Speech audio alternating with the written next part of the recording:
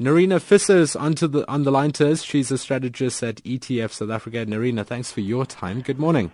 Good morning, Darshan. Good morning to all the listeners. So just as we thought we emerged from the worst of the rand depreciation story, it's once again hitting us again. We're crashing through that 16 rand to the dollar level. That only happened in December last year when we changed finance ministers 3 times in a week. What made it crash yesterday? I think fears of another change in the finance minister. I think this is, for me, a classic example of South Africa leading the world rankings on scoring own goals. It almost seems impossible to believe that the public spat that is going on between the Hawks and Pravin Gordhan can be allowed to continue, considering the environment in which we find ourselves. They spent a week last week trying to placate investors globally, to explain to them that South Africa is fiscally on the right path and really trying to avoid this pending credit downgrade that we seem to be staring in the face. And despite all of that, there seems to be very little support back home for Minister Pravin Gordhan in this important task that he's got at hand. So yes, yesterday really I think was a reflection of domestic issues more than anything else. We've got the team of Moody's arriving today, and this is really the last thing that we can afford at this stage. So the latest weakness in the rand, very much a South African or a domestic issue, unlike many other times that we've seen in the past where the rand is really a reflection of what happens in many other currency markets. This one was very much about the South African problems that we are facing at the moment. At Jyske Bank in Denmark, an economist, Ruan Hayskov, said it is a cause for concern, but they're absolutely pricing in that South Africa would have this possibility that Gordhan may not be staying in his job. You pointed to Moody's being in the country today. I mean, what are you thinking that a downgrade is likely, and is Gordhan going to be kicked out of this position? Is that what the market sentiment is feeling? That seems what the market is pricing in at the moment. One would certainly like to think that is not a reality, that is not on the cards.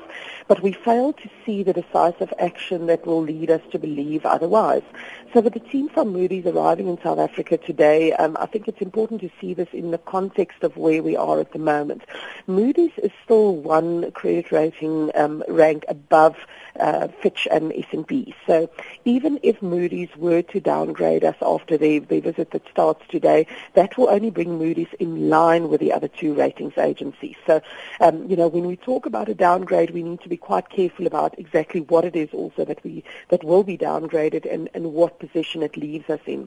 Of course, this is also not just about the South African credit rating, but it is also about many of the parastatals. So it's also looking about the impact that it will have on the cost of debt of the likes of SANRAL and many of our other state-owned enterprises as well as parastatal institutions.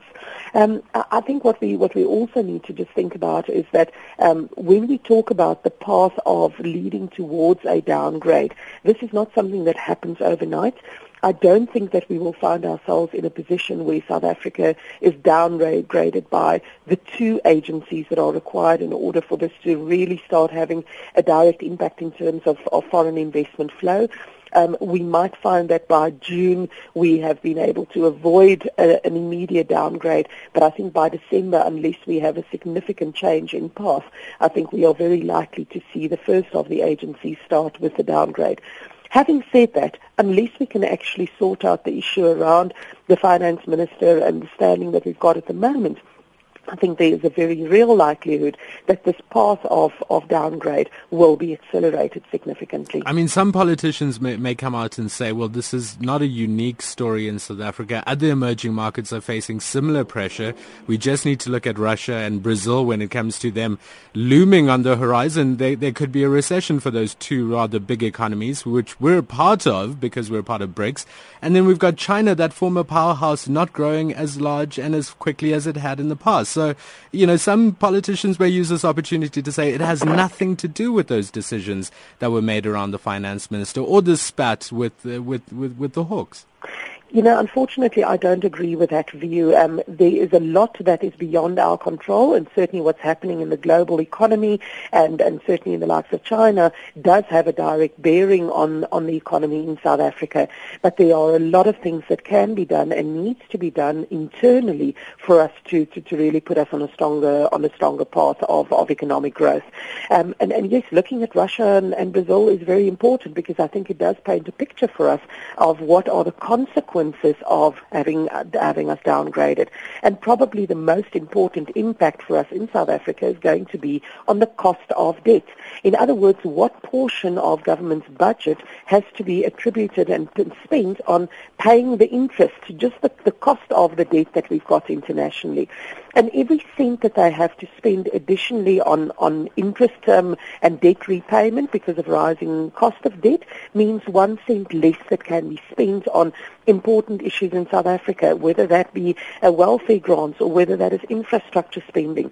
It's really about the government has got a limited amount of money available to spend. How much of it are you going to have to spend on repaying debt, and how much therefore is left to really spend on the true issues in South Africa that we need to address? That is why this credit rating is so important, and why we cannot afford to be complacent and act as though this is nothing of our concern. Nerina, smart people like you tell me that we really should be looking at what's happening in the bond market and taking some attention away from what's happening in the Rand and Moody's and the rest. I mean, why do we look at the bond market, and why is it so crucial? The bond market is often the one that really gives us an indication of what the market is pricing in terms of it.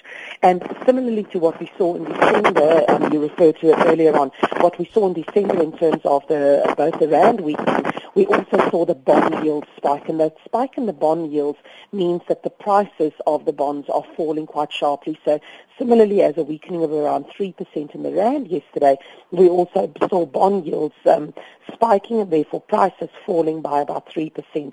And it's really because it's giving you an indication of the market's expectation on what is going to transpire following on from Moody's visit, but also how foreign investors are likely to react to the domestic issues that's busy playing out.